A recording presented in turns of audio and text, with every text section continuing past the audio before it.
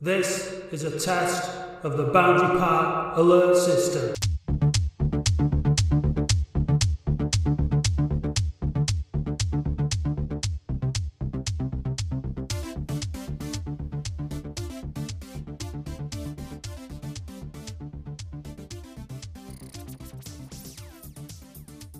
Welcome to episode 22 now of the Boundary Park Alert System with me, Matt Dean, and I'm joined this week by Andy Halliwell, who over the last number of weeks has been helping me furiously like the duck legs underneath a duck behind the podcast, behind the scenes or under the water, really helping me out with a lot of research and prepping and planning.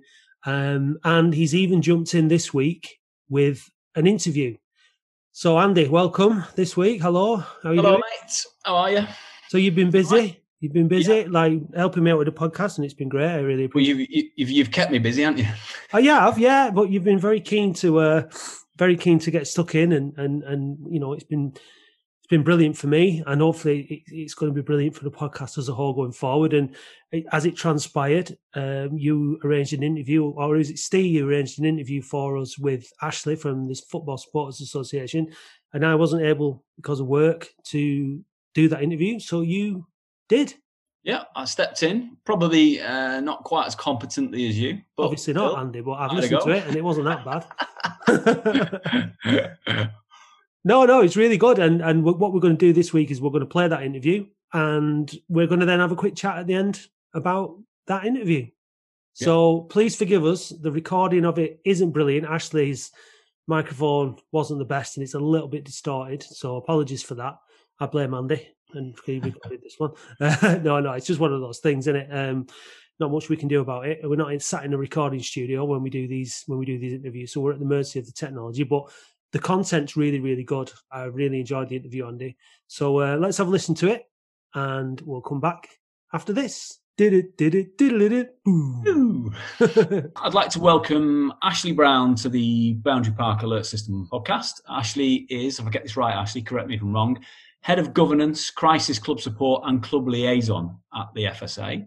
Would you mind telling us a little bit about who the FSA are, what you do, how you exist and what your journey is to get to that position? Yeah, so we are the only real national supporters organisation in the country. We are lucky to be fairly significantly resourced compared to a number of other national organisations around the world due to the funding we get, which means we're able to do quite a wide range of areas of work that impact football supporters in the country. So we have an area working specifically around inclusion and diversity that does a lot of work with diversity supporter groups around the country, lots of different projects we do there.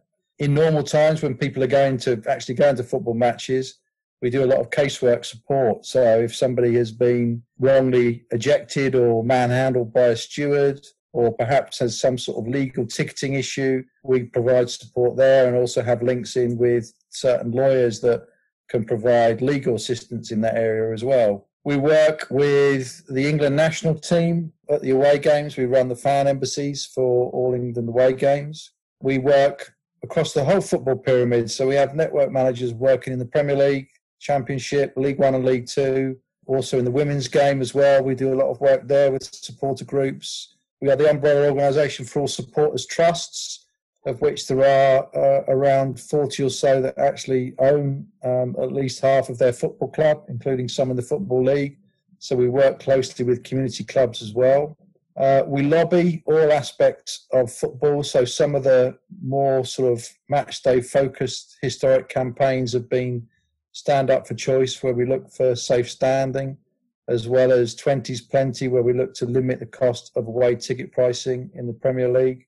We lobby around television and all the impact that television has, whether it be games that are rearranged late, fixtures being played at ridiculous times when fans can't travel, cost of travel having to be rearranged, all those areas we lobby on. We do lobby and work around perhaps more serious but also more boring governance reform type work of the way we believe that football needs to be improved to stop poor management of football clubs and questionable owners, of which we still have some across the country. What else do we do? So we do quite a bit. Wide ranging.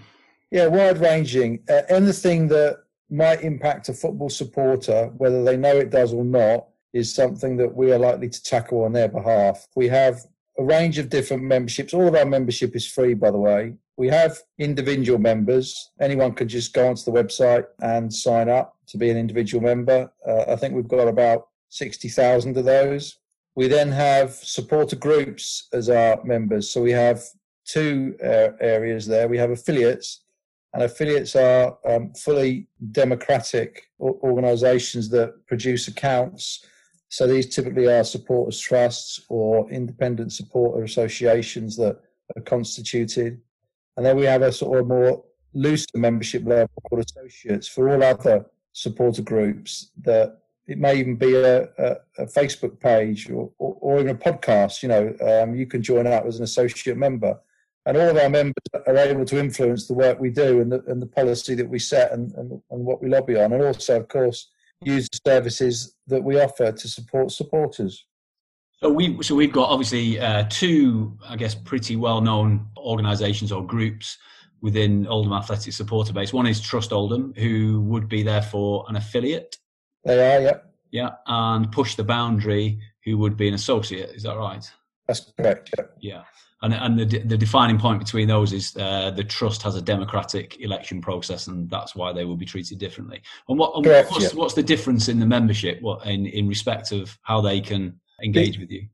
The only real difference is, firstly, at our AGM, if you're an affiliate, you are entitled to 5 votes. An associate is only entitled to 1 vote. They have a bit of weighting in voting. The other thing is the way that our structure works is that we have a national council who effectively decide and set policy for the organisation. So policy can be set at an AGM, but we also have a council that meets several times a year, and they help set the direction of the organisation. National council members are elected from network representatives. So if we have, for example, a League One and League Two network, which Trust Oldham can be a part of as an affiliate, they would be entitled to put someone forward to stand to represent that network on the National Council. So it's really part of the representation. But as far as the help we offer, all of the services we give, it doesn't matter whether you're an affiliate, an associate, or an individual, we'll still help you out for nothing. Okay, so I presume from the way you phrase that, then we can. Nobody from Trust Oldham currently represents the League One and League Two council, and within that. Not currently, no. No, is it? I think we on a previous podcast we discussed maybe a member of our trust, Philippa, is somebody you might be aware of, who's maybe is she doing some work with you as well? Is that? Yeah, Philippa's been very helpful. So we have all sorts of streams of work happening all the time, which we involve members who've got appropriate skills.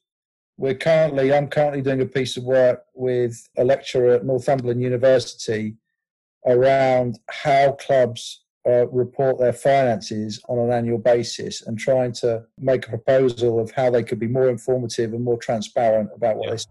Philippa's got a very extensive background in financial accounting, and so is an obvious person to ask to help join the working group. So yeah, she's heavily involved in that area of work. Yeah, she's certainly reviewed our accounts from the trust perspective. I think she was a lecturer at Salford University, I believe. So she has, like you say, quite an extensive background. Who would you hold in high regard as a good football club for publishing decent accounts, out of interest? As exciting as my job gets, today I was looking at comparing 2 different sets of football club accounts for exactly that reason. And one of them was Oldham, purely coincidentally, and one of them was MK Dons, who were not the most popular football club for other reasons around. Yeah, that's right, yeah. But their accounts are actually, from a football club perspective, pretty informative. They're not perfect. There's certain areas where we'd like to see more detail, but they do give a significant amount of information about the direction of the club, the risk that the club sees, details around its finances, its corporate structure, etc., compared to Oldham's accounts, which are one of the worst that I've seen, if I'm absolutely honest. And, there's very limited information. It's the absolute bare minimum that is able to be provided. They're not audited, and they could be far more transparent and forthcoming without giving anything away that might be considered business sensitive. And, we very much believe that, of course, football clubs have owners and shareholders, but the supporters are so important to those clubs, and the clubs are so important to those supporters, that they deserve to understand the financial state of that club and what their strategy and our intentions are of the club to move forward. Yeah, I know.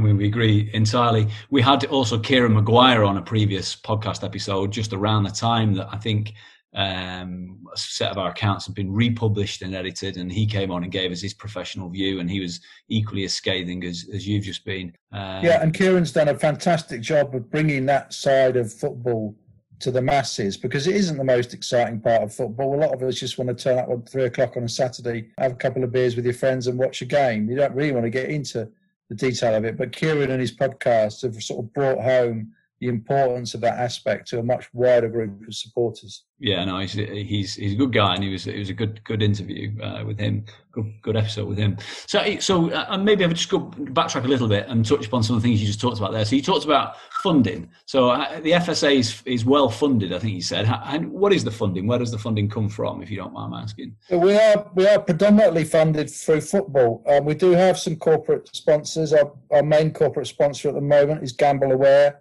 A lot of work with them to promote safe gambling, which is, of course, a concern around football. Not anti-gambling, just safe and sensible gambling. But then most of our money comes through football via the Football Foundation.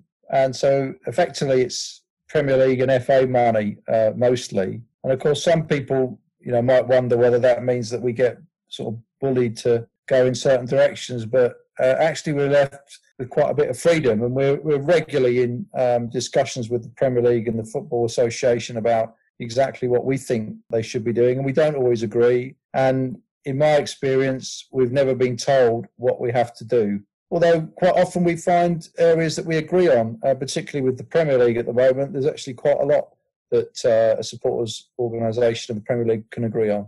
Well, I noticed from looking at your website, I guess sustain the game was something that I guess a bit like Project Big Picture is something that would ring true or ring interesting topics for lower league football fans. Is that something that you discuss with the Premier League and the FA and other bodies that you can influence?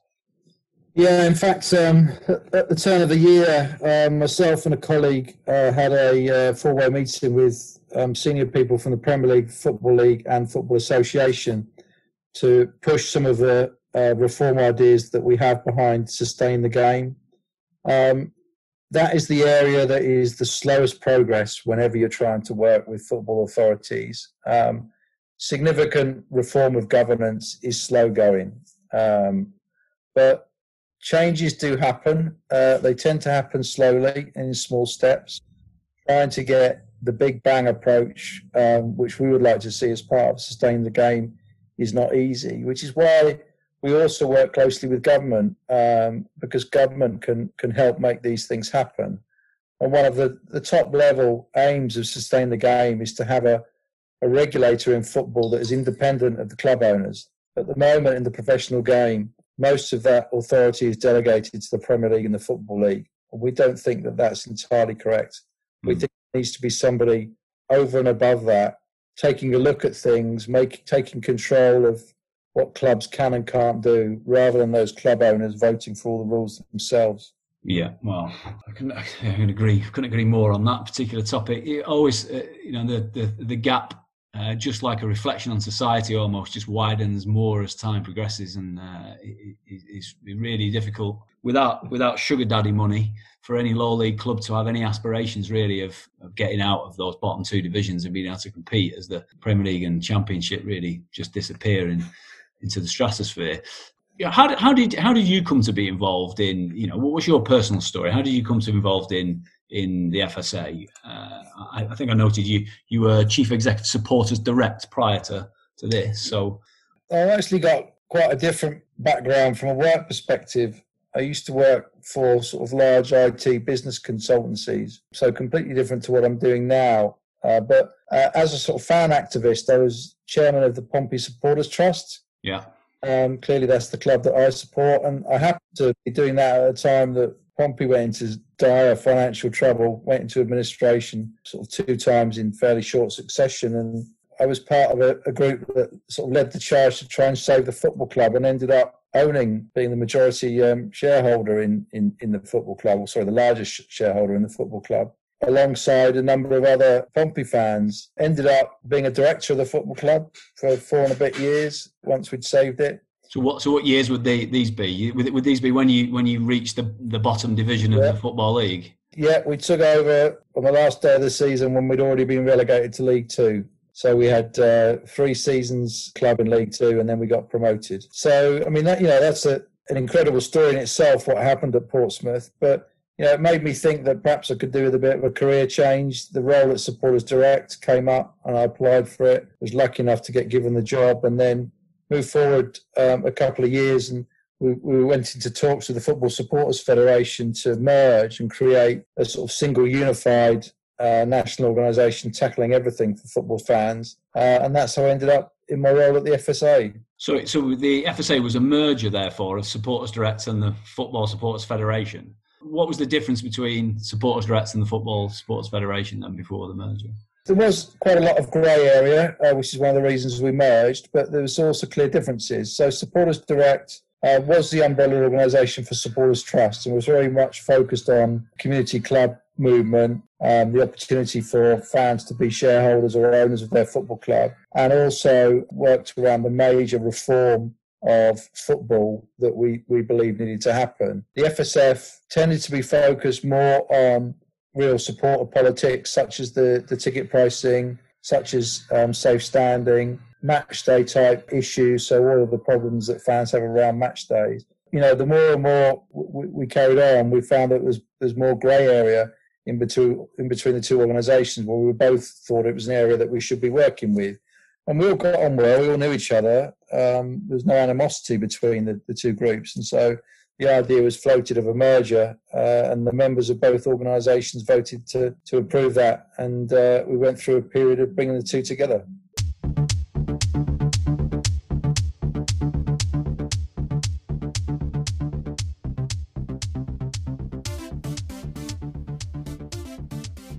One of the challenges that we've got is we've got split ownership. We've got our land and stand is owned by our former owners, and our football club is owned by a new owner.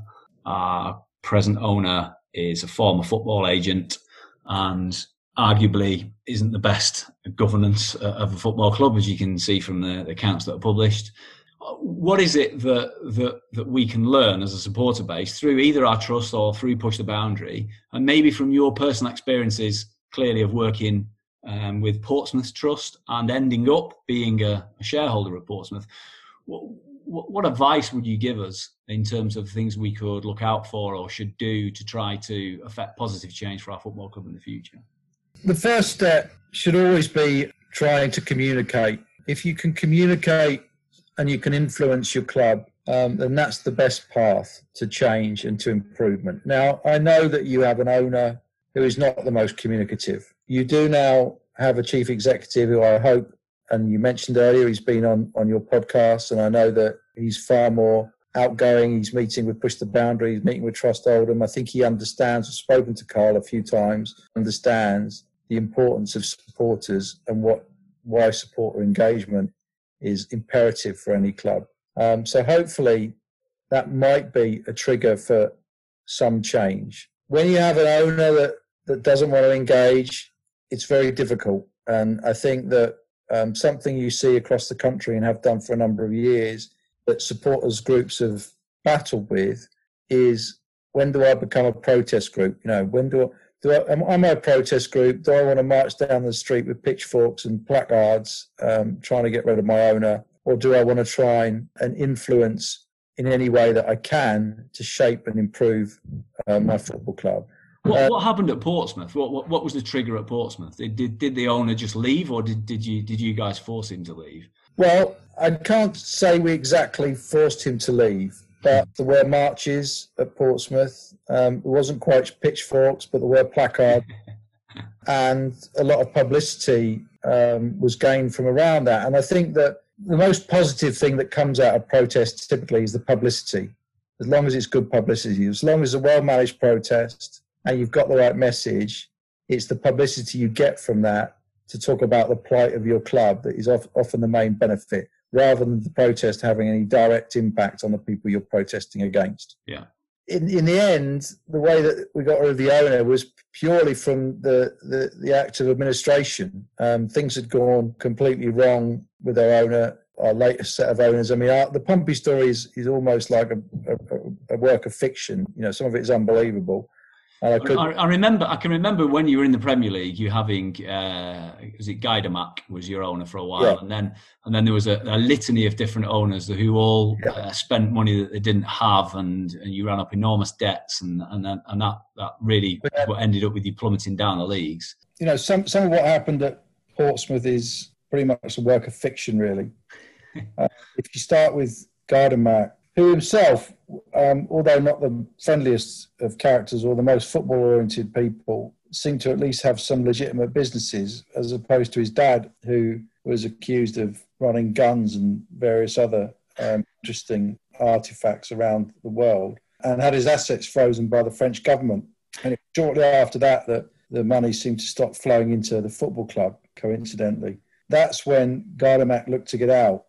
We then went through a series of owner switches, which remarkably were to do with connected to a feud that the Guidermack family had with two international moneylenders, one Israeli and one Hong Kong Malay, who had a dispute that the Guidermacks owed them £17 million, and for some reason decided that a good way to try and get that back was to engineer getting Portsmouth Football Club off them. And we went through a couple of intermediary people. One guy who was supposedly representing rich Arabs. He did actually put £5 million into the football club. That's shown in the accounts. But he owned the club for about 10 days. And several years later, we found out that he'd actually nicked that money out of his wife's bank account. I think I remember that story. Yeah. So then we had another owner who nobody quite knows whether he existed. He certainly nobody ever met him, an operative for some of these other guys. That went back and forth for a period of time until we were sold supposedly to a Lithuanian guy who was supposed to be the saviour. His company was CSI Sports. They also did international rally and various other bits and pieces. There was a great sort of fanfare of, I'm now going to invest in the club and we're going to climb the divisions and everything's going to be great. About 3 or 4 months after that announcement, there was an extradition order issued by the Lithuanian government who wanted him back in country for a multi-$100 million bank fraud from one of the national banks, which he supposedly owned. Over what course of time has this happened? So to this point, Guidermack. So that I'm giving you a really, really quick overview of the story because I could talk for hours on it. Yeah, that is probably over a 2-year period, right? And it's not even a fraction of the story. Yeah, I bet. So soon after that, the football club ended up in administration again, and that's when we really sort of set about trying to find a way to save the club and wrestle it out of the hands of the various individuals that had owned it in recent years, and that was the start of the Supporters Trust story, really. And we ended up. Were you involved in the trust during that whole period? Yeah, I was chairman of the trust. Yeah. Through that whole time. And so when you were watching your football club decline and being handed down amongst this sort of passage of nefarious characters, were you agitating for change? Were you trying to have dialogue with them? Were you able to affect much, or were you just observing? There's only so much you can do, really. A lot of it is you have to watch. Now there was another group called SOS Pompey who organised some marches. So we did have sort of proper people marching through the streets, placards type approach. What you really get from that is trying to bring focus onto your story, make it a national story, get the press to write about it. It's very unlikely that you're going to have change of club ownership. And I think the higher up the pyramid you get, the more difficult that is. And you really need an owner that's willing to not only leave, but you need somebody that's willing to buy as well. And I think that is a common frustration that football fans have.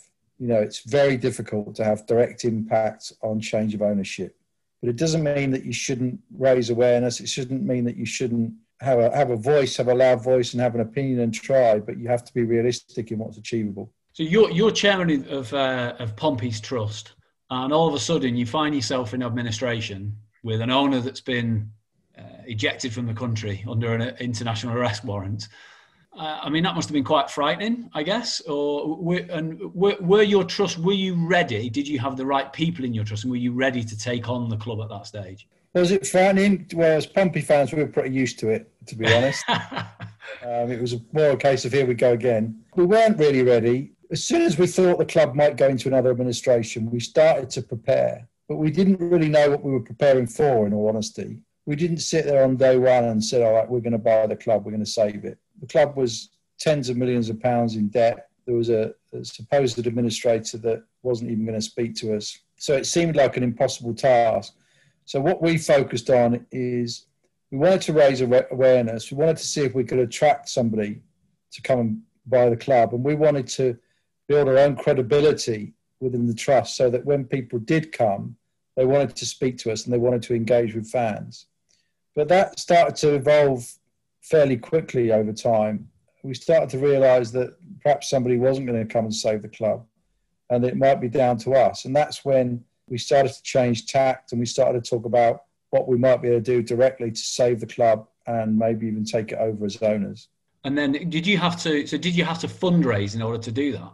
Yeah, we did a multiple stage fundraise. We were quite lucky in as much as we had a significant amount of time. The administration period that Pompey was in was about 14 months in the end. What we did initially, put out a call, what we call a pre-share offer, and we asked people to make a pledge to put £100 into our lawyer's escrow account as a commitment to buy £1,000 share should we get to a position where we could take over the club. So this was really to sort of demonstrate that there was an interest there and show the administrator that we had access to money. At the same time as that, we put out a call to richer, wealthier Pompey fans, a program we call the Pompey Presidents, and tried to find people that were willing to put minimum sums of £50,000 in alongside the trust. Yeah. And we did find about a dozen of those. So that was the first round. That got us into the room. That's got us into discussions. And luckily, the administrator had been changed, and it was Trevor Birch in charge, who's now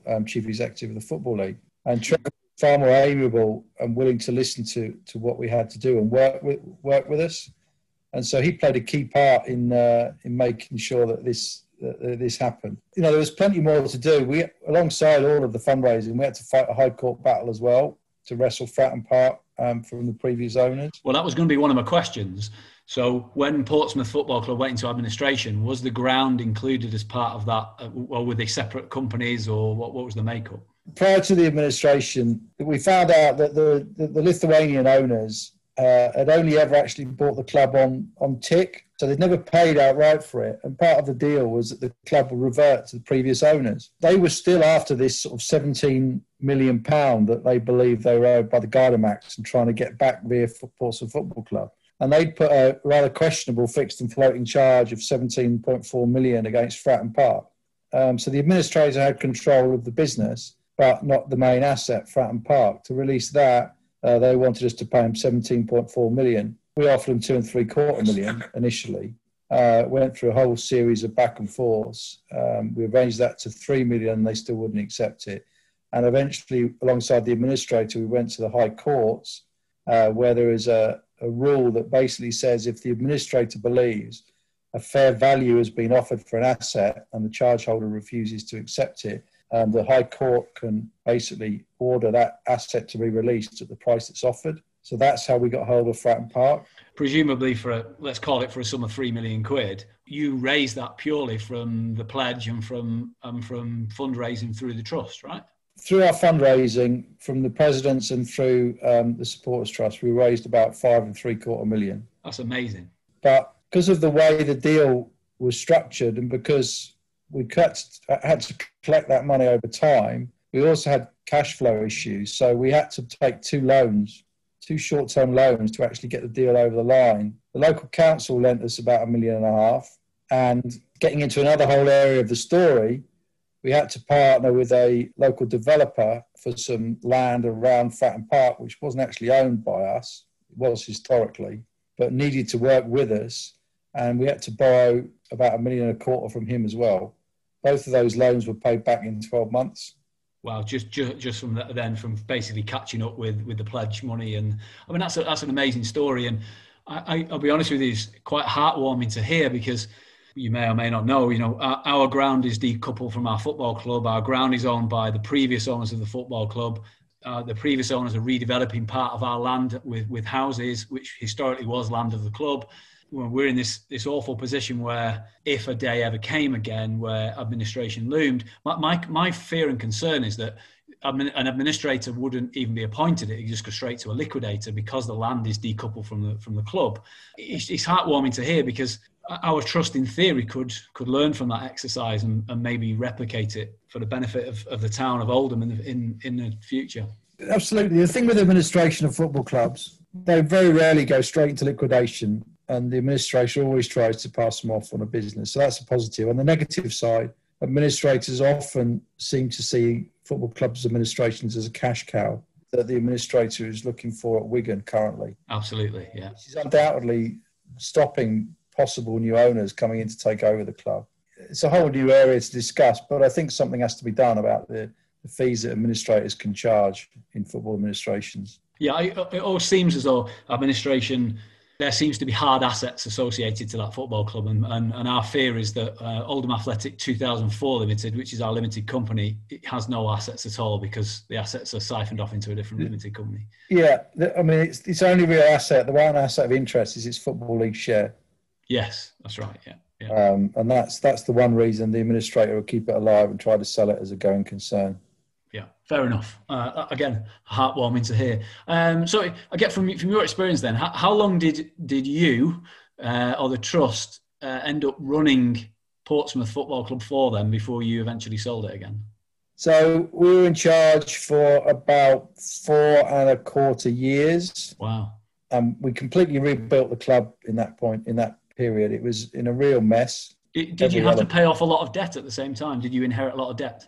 We had to pay off about 8 or 9 million of debt. Wow. We were lucky enough in that the Premier League still owed the club a bit of money. So we did receive a windfall of about 8 million from them. But we didn't, the ground was in a mess. We had no training ground. We had virtually no players. We had no full-time manager. We had no kit deal. We had no shop. So no merchandise. So it was, it was almost like starting from scratch. It was a lot of hard work by the staff of the club in particular to rebuild the club. So much so that we attracted the interest of a pretty serious American businessman. Who's involved in Disney, is that right? Or was involved? Yeah, Michael Eisner was both joint chair and chief exec of the Disney Corporation for, I think, over 20 years. Which is an amazing story. And now, of course, one would say you're flourishing again at the top end of the third tier and probably soon be back in the Championship, one hopes.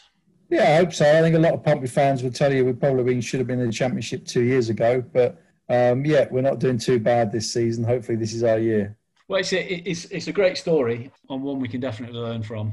If I were to say, what were the things that you learned the most that, through the benefit of hindsight, you would say to another football club and its trust today, what would they be?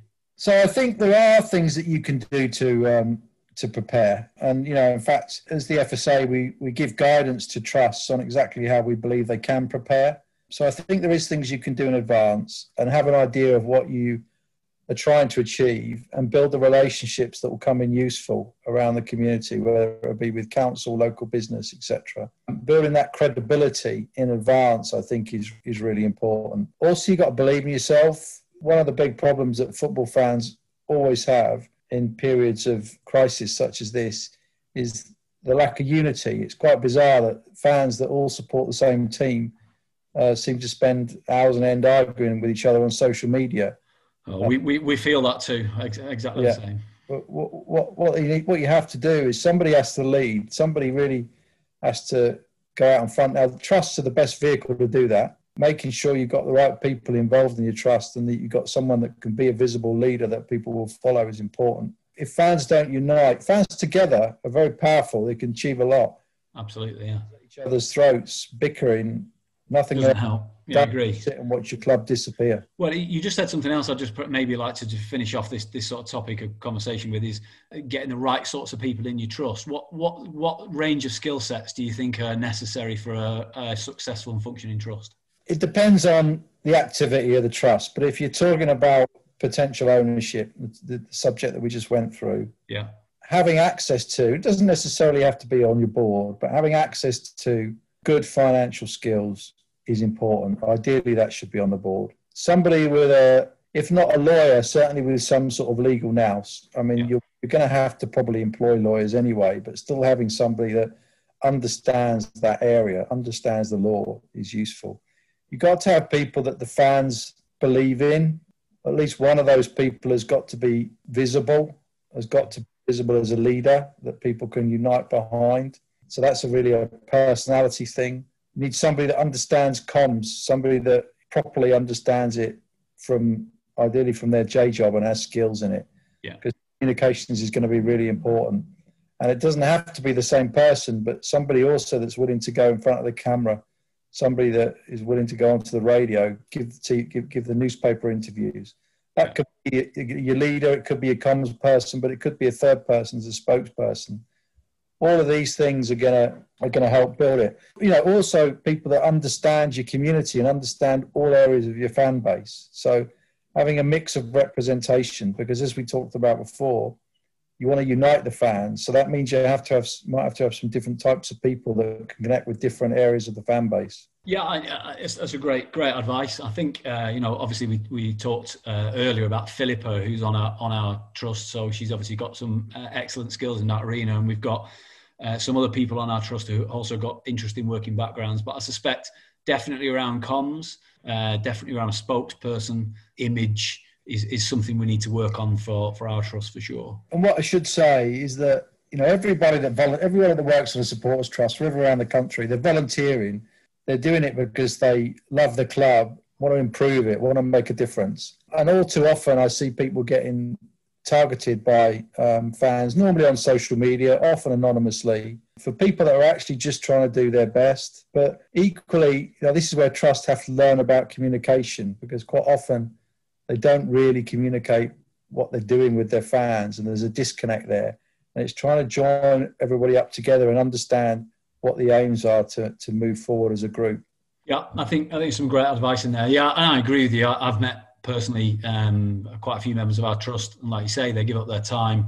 They're all passionate Oldham fans, and they do the best they can. But we definitely need to increase the skill base in our trust. I think they recognise that too.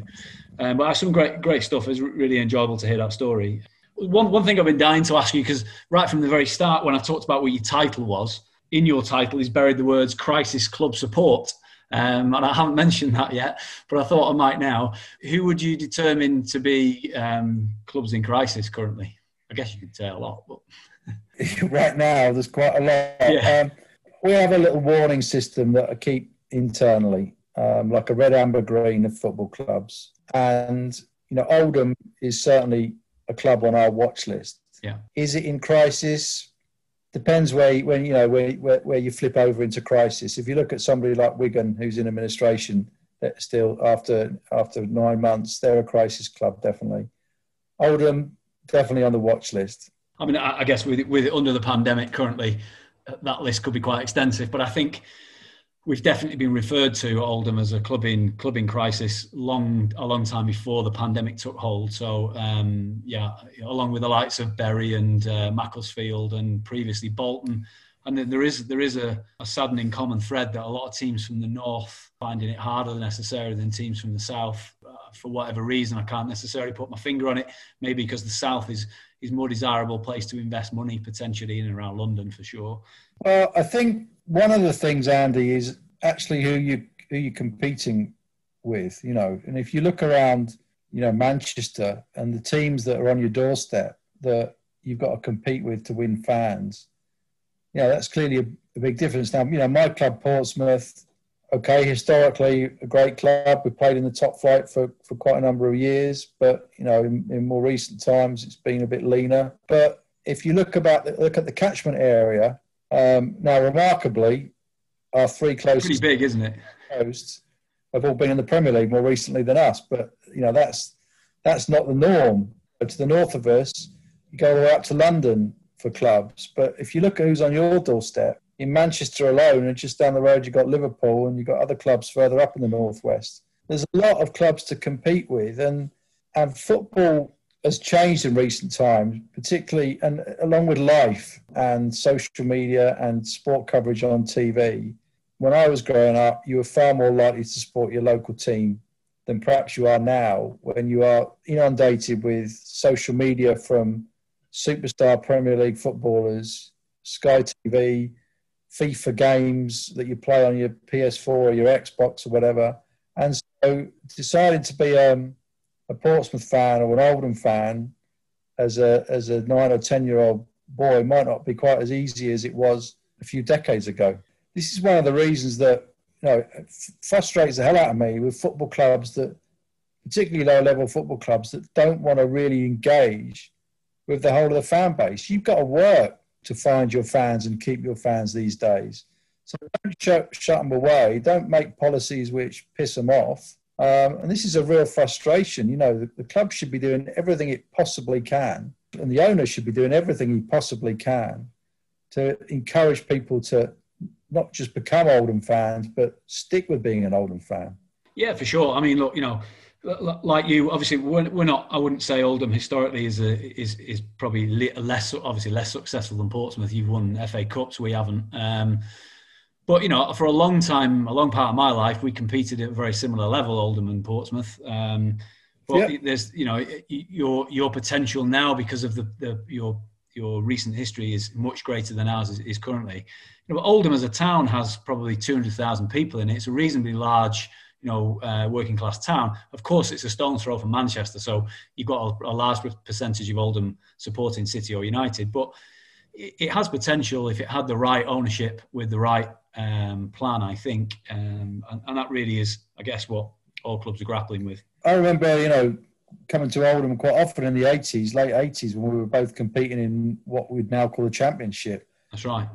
And you got promoted to Division 1, I think, beating us on goal difference or on points closely when Joe Royal was your manager. So yeah, there was a couple of seasons when we went toe to toe. There was the very first year of the playoffs. You finished second, I think, and we finished third. So historically, we'd have gone up, but we ended up in the playoffs and missed out. And then you nicked our top scorer off us at the end of that season. It was Mick Quinn. Yeah. So there was plenty of to and fro during those years. Yeah, I was there's some very high scoring games against Portsmouth at Boundary Park for a few years in a row.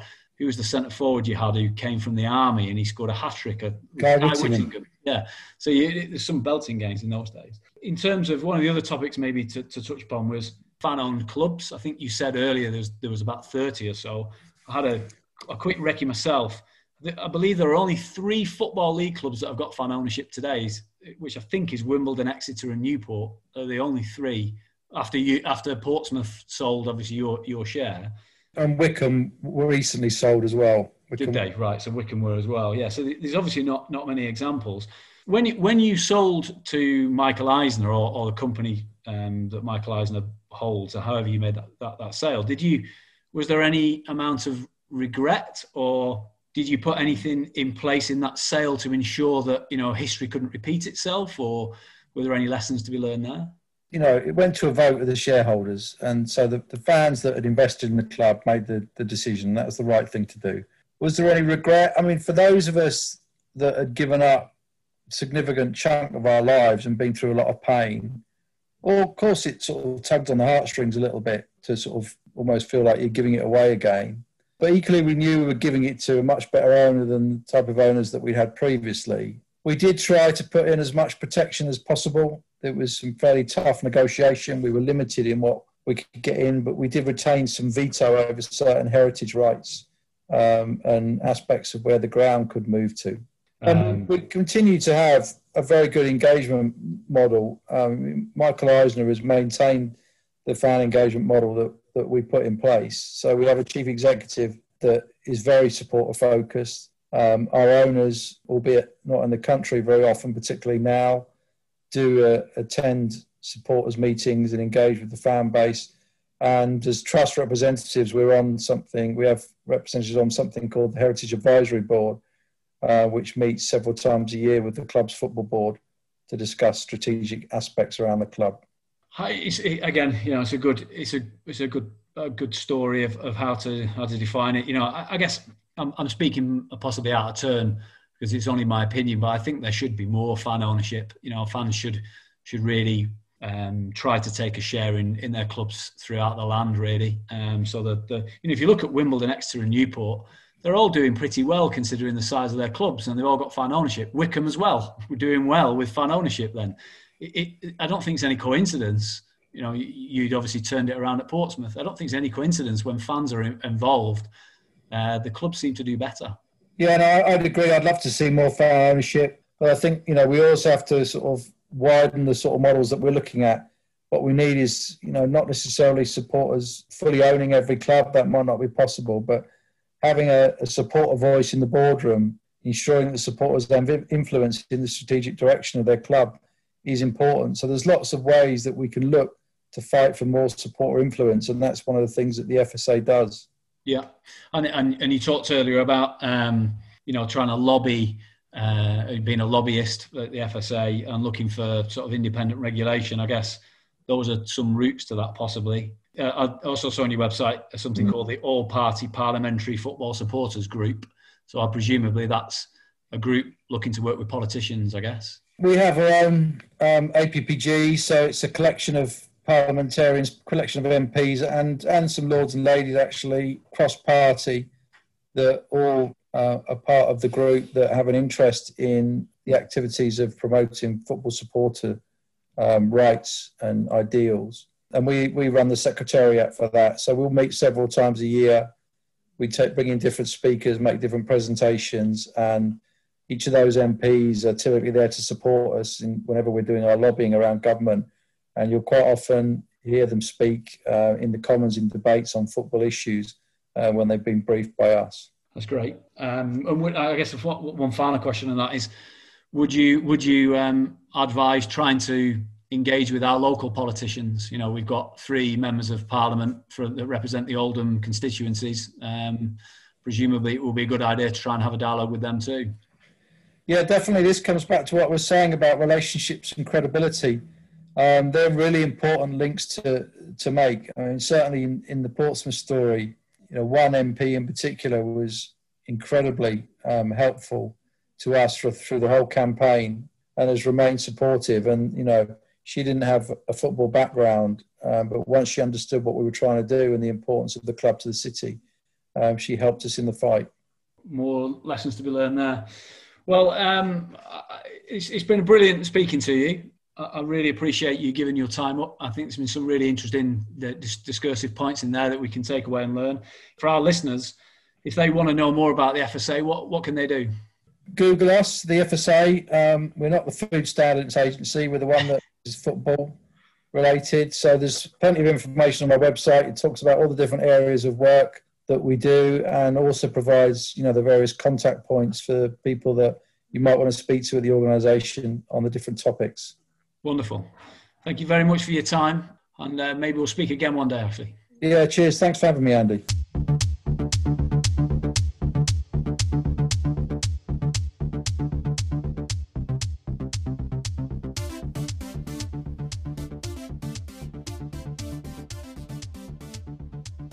So, Andy, you had a good chat with Ashley from the SFA, Pompey fan. He's been through the mill with his club. He's had a real experience over a long time. Yeah, how did you find your first interview and what did you get out of it? I mean, I guess for me, one of the reasons that we did this, didn't we, is this, I guess, dates back to our own trust interview, isn't it, just before Christmas? Our own trust, when Jason and Paul came on, talked about the FSA in reasonably sort of glowing terms, and it's self-evident that our trust place a lot of emphasis on the stuff that comes out of the FSA. And to be honest with you, you and I spoke, we didn't really know a great deal about them. Steve put us in contact with Ashley and we had a chat to him. So it was a bit of an enlightening experience. And I'm assuming for a lot of just standard supporters probably won't know much about them either. So hopefully it was an enlightening experience for them too. But it's interesting to hear what the FSA do from the Premier League right down to sort of grassroots, and the things have been involved in, like 20's Plenty, things like that I knew of, but I didn't realise it was the FSA. So it's quite interesting to hear those things. But obviously the real meat of it, the really interesting stuff for an Oldham Athletic fan, was listening to Ashley's personal experiences at Portsmouth. I thought some of the things that he shared with us were really interesting. He was in a position of the trust. He was chairman of his trust, actually, at the point that Portsmouth were going through a litany of poor owners, and to be in that position and to be able to interview him and have a chat to him, really, I thought was really useful, because some of those experiences we may well need at some stage in the future. Well, I thought that bit was really interesting, because obviously he's a really good candidate for the position that he's in, because he's been through what he's been through. It's obviously why he got the job. What really struck me was the potential for, under the model of our club and the way that Portsmouth was, you're basically at the mercy for whoever comes in. And obviously at Portsmouth, it was one after another after another. And what freaked me out was not so much where we are now, which is, we all know where we are now. It's just, and it was almost like under Corney, it was like, who's going to come in and what's next, and that uncertainty, and being at the mercy of whoever it is who comes along next. And that's frightening. That is really, really frightening. And it should be a massive wake-up call. And now, look, I'm sure the trust, they've spoke to Ashley. I know that Push the Boundary, Push the Boundary and the trust are different types of members, like Ashley explained in the interview. So, they're having those conversations with the SFA, and they're having these shared experiences with people that have been through things with Portsmouth and other clubs. So all this information and all these warnings should be at the forefront of the mind of those members of the trust. And of course, Push the Boundary. And obviously what we hope to do with this podcast, by having these people on, is to put these warnings at the forefront of our fans' minds and our supporters' minds. Things might be a little bit more settled at the minute, seemingly, on the surface at Boundary Park. But we have to be planning for a long-term stability of the club, don't we? And we're always at the mercy of whoever comes in next. And if we are not solid and strong, and we don't do all the things that Ashley has blatantly just warned us about, then we could potentially be in that situation. So this is not about panicking about where we are at now. It's about trying to ensure these things don't happen in future, isn't it? Absolutely. I mean, he Ashley very clearly describe, I guess, what we all know, which is, and what you've just described, which you're at the mercy of whoever's in charge of you. So, like you said, this is not really aimed at any individual. We've got Abdallah in charge at the moment. It was the same under Corney in many ways. Who will be next, we don't know. So we do need to think about how to prepare for, an Armageddon time if it ever comes. I think the things that really jumped out at me from that I didn't know prior to the interview is, you often hear, don't you, lots of people say in when they're critiquing our own trust, that the 3% shareholding is like a millstone around our trust neck, in that they are sort of caught between the devil and the deep blue sea, wanting to be this critical friend, in inverted commas, of the club, whilst also trying to represent the fan base, leaves them in this unenviable position where they're neither one nor the other. Well, actually, for me, that interview, that 3% isn't that valuable in terms of getting whoever owns the 97% to allow them access to the club particularly, but it might just be incredibly valuable if one day we end up in administration. Because if we end up in administration again, that 3% provides an open door to the administrator. And the other thing that really was surprising to me too is, I've always assumed that if D-Day came again to us one day, because we no longer have any hard assets, because they're owned by Mr. Blitz and co, that we wouldn't even end up in administration. We'd end up in the hands of a liquidator. Actually, what Ashley taught me there was that so long as we are a member of the Football League, so long as we have the Football League golden share, it is highly, highly unlikely we would go straight to liquidation. So those two things together, I think, are vitally important. And that also pours a bit of water on the people who say, "Oh, let's just go down to the National League and start again." those two things. The Football League share actually is more valuable than you realise, and the 3% shareholding might actually be more valuable than you realise. Yeah. So if for instance, whoever owns us decides, or in Portsmouth's case, the reason somebody left the sort of seat holding the club is because they had an international arrest warrant against them, and they got shipped back to I think it was Latvia. He said, who knows what would happen to us?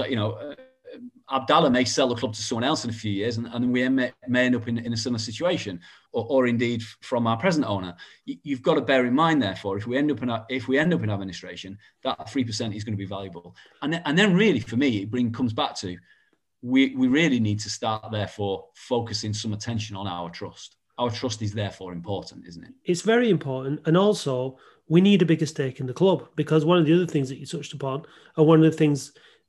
Portsmouth fans literally took over their club. Stockport fans did the same, literally took over their club and brought it back to life, sorted out all the shit that all the dickheads that had pissed around with their football club, the pride and joy of their town, and left it in a to use a maritime analogy, with it being Portsmouth, a shipwreck of a club.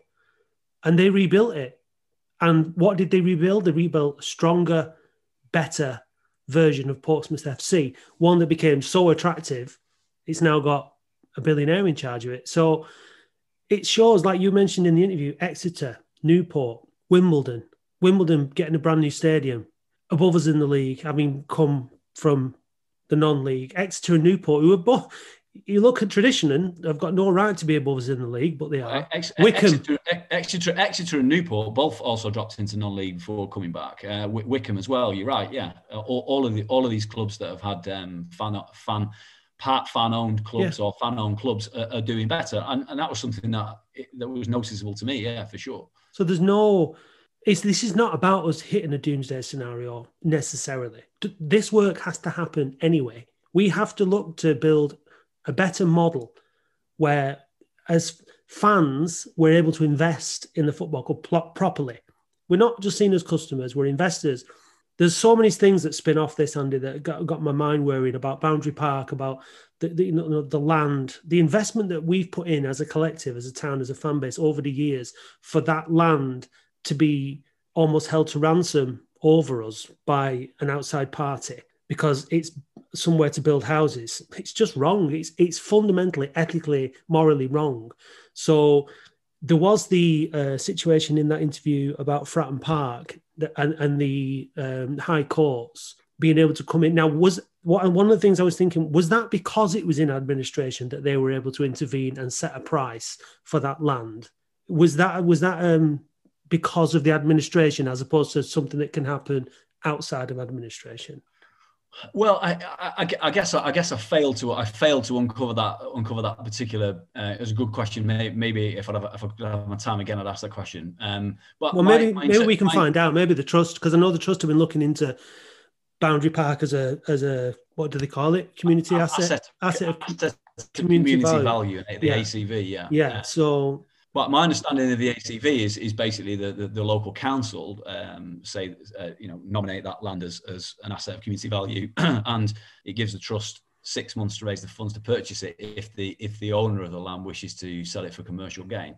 My interpretation of the story from Ashley's experience in Portsmouth was that I think the land Fratton Park was on a restricted covenant, so it couldn't be used for anything else other than football. I don't know whether that relates to Boundary Park. I'm not sure it entirely does, and so therefore I think that was the thing possibly that made it an ombudsman of some description would have to rule what the price would be. But yeah, it's an interesting story just to see all that come through. I mean, the other thing that was fascinating, it blew me away. I think my reaction to it was to say the word wow, was when they went into administration. And Portsmouth's trust hadn't particularly raised any money at that point. They'd set up what was called a pledge. So to pledge some money in the RNE. they raised £5 million Yeah. in no time. And I just thought that was all right. Their fan base is probably slightly larger than ours, but possibly a little bit more affluent. With if you've ever been down onto that south coast. Now Portsmouth itself is a bit rough and ready, you know what I mean. But like it's surrounded by it's a very affluent area, catchment area. But yeah, I mean to raise like you said that amount of money was fantastic, and the way that they did it as well. I think they said that you put 100 up front, but you pledge 1,000. Was it? Yeah, I think you could pledge any amount you wanted, but it was just a matter. It went into an escrow account, so you didn't actually you didn't lose that money if they didn't need it. It was only there. You pledged it at the point that they needed it. Then you would gift it, and they obviously then looked also to some high sort of net worth or wealthy Portsmouth fans that they would network amongst. I mean, these are things that our trust should be doing. Our trust should know from our fan base, in my opinion at least, who are the wealthy supporters. What wealthy fans have we got that they could call upon? And we're not talking about wealthy supporters giving vast inordinate sums of money, but which supporters have we got that amongst our fan base, famous or otherwise, that might be prepared to give slightly more than your average individual like you and I could afford to give, for instance. So these are things that the trust should be looking at. One hopes they are, and I suspect really this interview with Ashley, as enlightening as it was in terms of the experience, we should really now, once we enter into March, probably invite the trust back on. They came on in December. They were a new board at that point. Hopefully in the last 3 months, they've had time to focus their attentions on what their vision, objectives are, the things that that you touched upon in that interview. And what are they going to try to, what are they going to try to achieve over the coming 12, 18 months, 2 years, for instance? It'd be good to hear that, wouldn't it? Well, it will. And we've got some interviews lined up with people who've been in senior positions in the trust in the next couple of weeks. So we're kind of guiding the conversation that way in terms of the content of the podcast. We'll be looking back at people's experiences of the trust and kind of building up a bit of a picture of how it's got to where it is. And then we'll be able to, like you say, talk to the trust about where it's at and what the plan is in the near future or the near to long-term future. Because again, one of the things that Ashley said, division it's only going to end one way. We need to all come together. We need to back the trust, but we need to do that in good faith. The trust need to give us the confidence in them because I want to. I'm a member of the trust. I know that you're not anymore. A lot of people listen to this. The majority of people listening to this won't be. They've got a lot of work to do. Interviews with Harry Kewell will not address any of the issues that we've just discussed. I'm sure the motives for doing it are honourable, but it's not really what the trust is for. And the club should be organising a Q&A with Harry Trust for the fans. That's something the club should be doing. There's all these things, right? This is just about prioritising things and everyone getting on with what they're supposed to be getting on with. There were some really critical things in there that Ashley said about communication from the owners of the club, about the club taking seriously the fans and the investment that the fans make. I think one of the things that's happened this week is the season ticket price release. That, to me, suggests that the club, and I suspect it's Carl who's worked this, has seriously reflected what's gone on over the last couple of years in the price of the season tickets, and that's got very good feedback on social media, so I think they deserve credit for that. It's a step in the right direction. It's certainly not the finished article in terms of making sure that the fans are treated properly, but it's definitely a good thing. And the other thing was about the trust and leadership and personality and spokespeople and all that kind of thing. So what we've got here is we've got a football club and its trust who both lack that charisma, leadership and ability to motivate and engage the people that they need to. And that's why there's this vacuum. And I'm not pointing any fingers. I'm not saying you should have a better personality. You should be more engaging. You should be more charismatic. I'm just saying that's for them to figure out, isn't it? That's for them to call upon whoever they feel they need to call upon to get involved and be that spokesperson, that person to engage. I think you're right. I've seen the season ticket announcement on face value looks an excellent one, doesn't it? The prices are £160 for an adult season ticket, rising to only 180 before the 7th of May. And even if you're a new season ticket, it still only works out at £10 a game. I think it's brilliant. To be honest with you, I was surprised the club didn't go with 125 quid for the 125th year. That was a bit of a faux pas. They should have done. Yeah, not that anyone would have been able to watch a game. Well, no, but it would have been a nice gesture. Yeah. I guess the other point to note is the other. I definitely congratulate the club for those prices, and I think, and one hopes that Carl, you're talking about people. Carl's definitely got charisma, and Carl is able to communicate for sure. So I'm making the assumption that he's having a positive effect on things there, and he should be given credit for that. I guess a bit like Jamie Stoddo's commercial update from a week before was also I thought well written update, gave some detail to a good communication piece. So there's two recent communications that I think probably you could give them credit for. Yeah, definitely.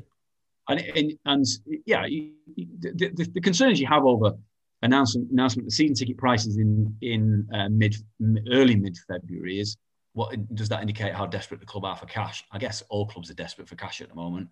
I don't really know how many other League One and League Two clubs have announced their 21-22 season ticket prices yet, and how 160 to 180 pounds compares, whether that's good, average, or indifferent. So yeah, I guess you might want to be concerned about that a little bit. But yeah, on face value, I think that's great.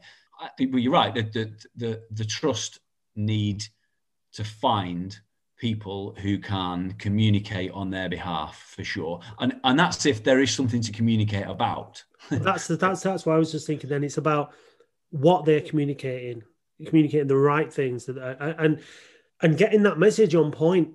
What are they trying to achieve? What are they trying to achieve?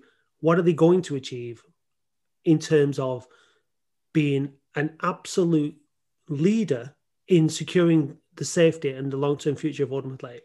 And like you said in the interview, Anthony, bringing in the politicians, we're sending out invites. We want the politicians to come on this podcast. Everybody we can almost even just sit around a big virtual table, but we need to get everybody around the table, all the stakeholders, because it's always the same.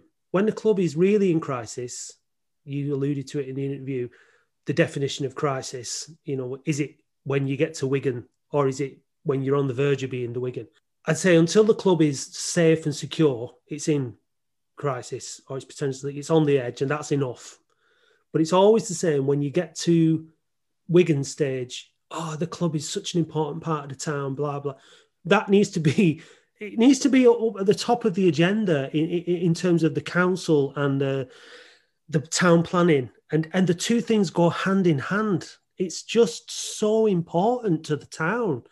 It really is. I mean, I always get a bit romantic about the fact that I was born literally a stone's throw from Boundary Park. I think that's fantastic. I think in this 125th year, even if the club would have offered something to babies born in this year or something like that, a little, you don't have to take it because not everyone would want it, but the fact that you can be born so close to the club that you go on to support is amazing. And I do get kind of romantic about it, but I don't think there's that many other clubs that you can say you can do that. And it's the club is so important to the town, and the town is so important to the club, and we need to get that back. The disconnect we can't allow it to continue, and we need to get everybody around the table, the trust, the club, the council, the people, and let's work it all out. Let's because the economy. I've got loads of thoughts. My head's buzzing all the time with all this, and I've got to work it all out, and I've got to write it all down and do what I need to do. But I think that the wheels are turning in the right direction, but we can't wait until the wolf's at the door. We've got to keep the wolf from the door. And it's just every time I hear an interview like that, it's just kind of like ding, ding, ding. And it was really good, Andy. I thought you obviously went into it very well prepared, and you knew what you wanted to get out of him. And it just makes me all the more kind of realize the urgency. I don't want us to lose the urgency of how important it is now. And that's what I hope regular listeners to this podcast will understand what we're trying to do. We're trying to force the narrative. We're trying to force the dialogue. We need to make sure that all the plans are in place. We need to get onto Simon Blitz. We need him to sell us the land back. We need the council to ensure that this football club is going to be safe in this town. We need to ensure that maybe we need to start working a lot more closely with Abdallah, and we need to say, look, mate, we need to figure this out. Olive Branch, all this needs to be sorted. There's no point squabbling. There's no point pointing fingers. He said, she said. We've got to work it out. We've got to get it sorted, because that's the message coming back in it from the SFA, from Portsmouth, from Stockport, from Leyton Orient. We've had them all on. Let's not wait till the shit hits the fan. Let's get it sorted.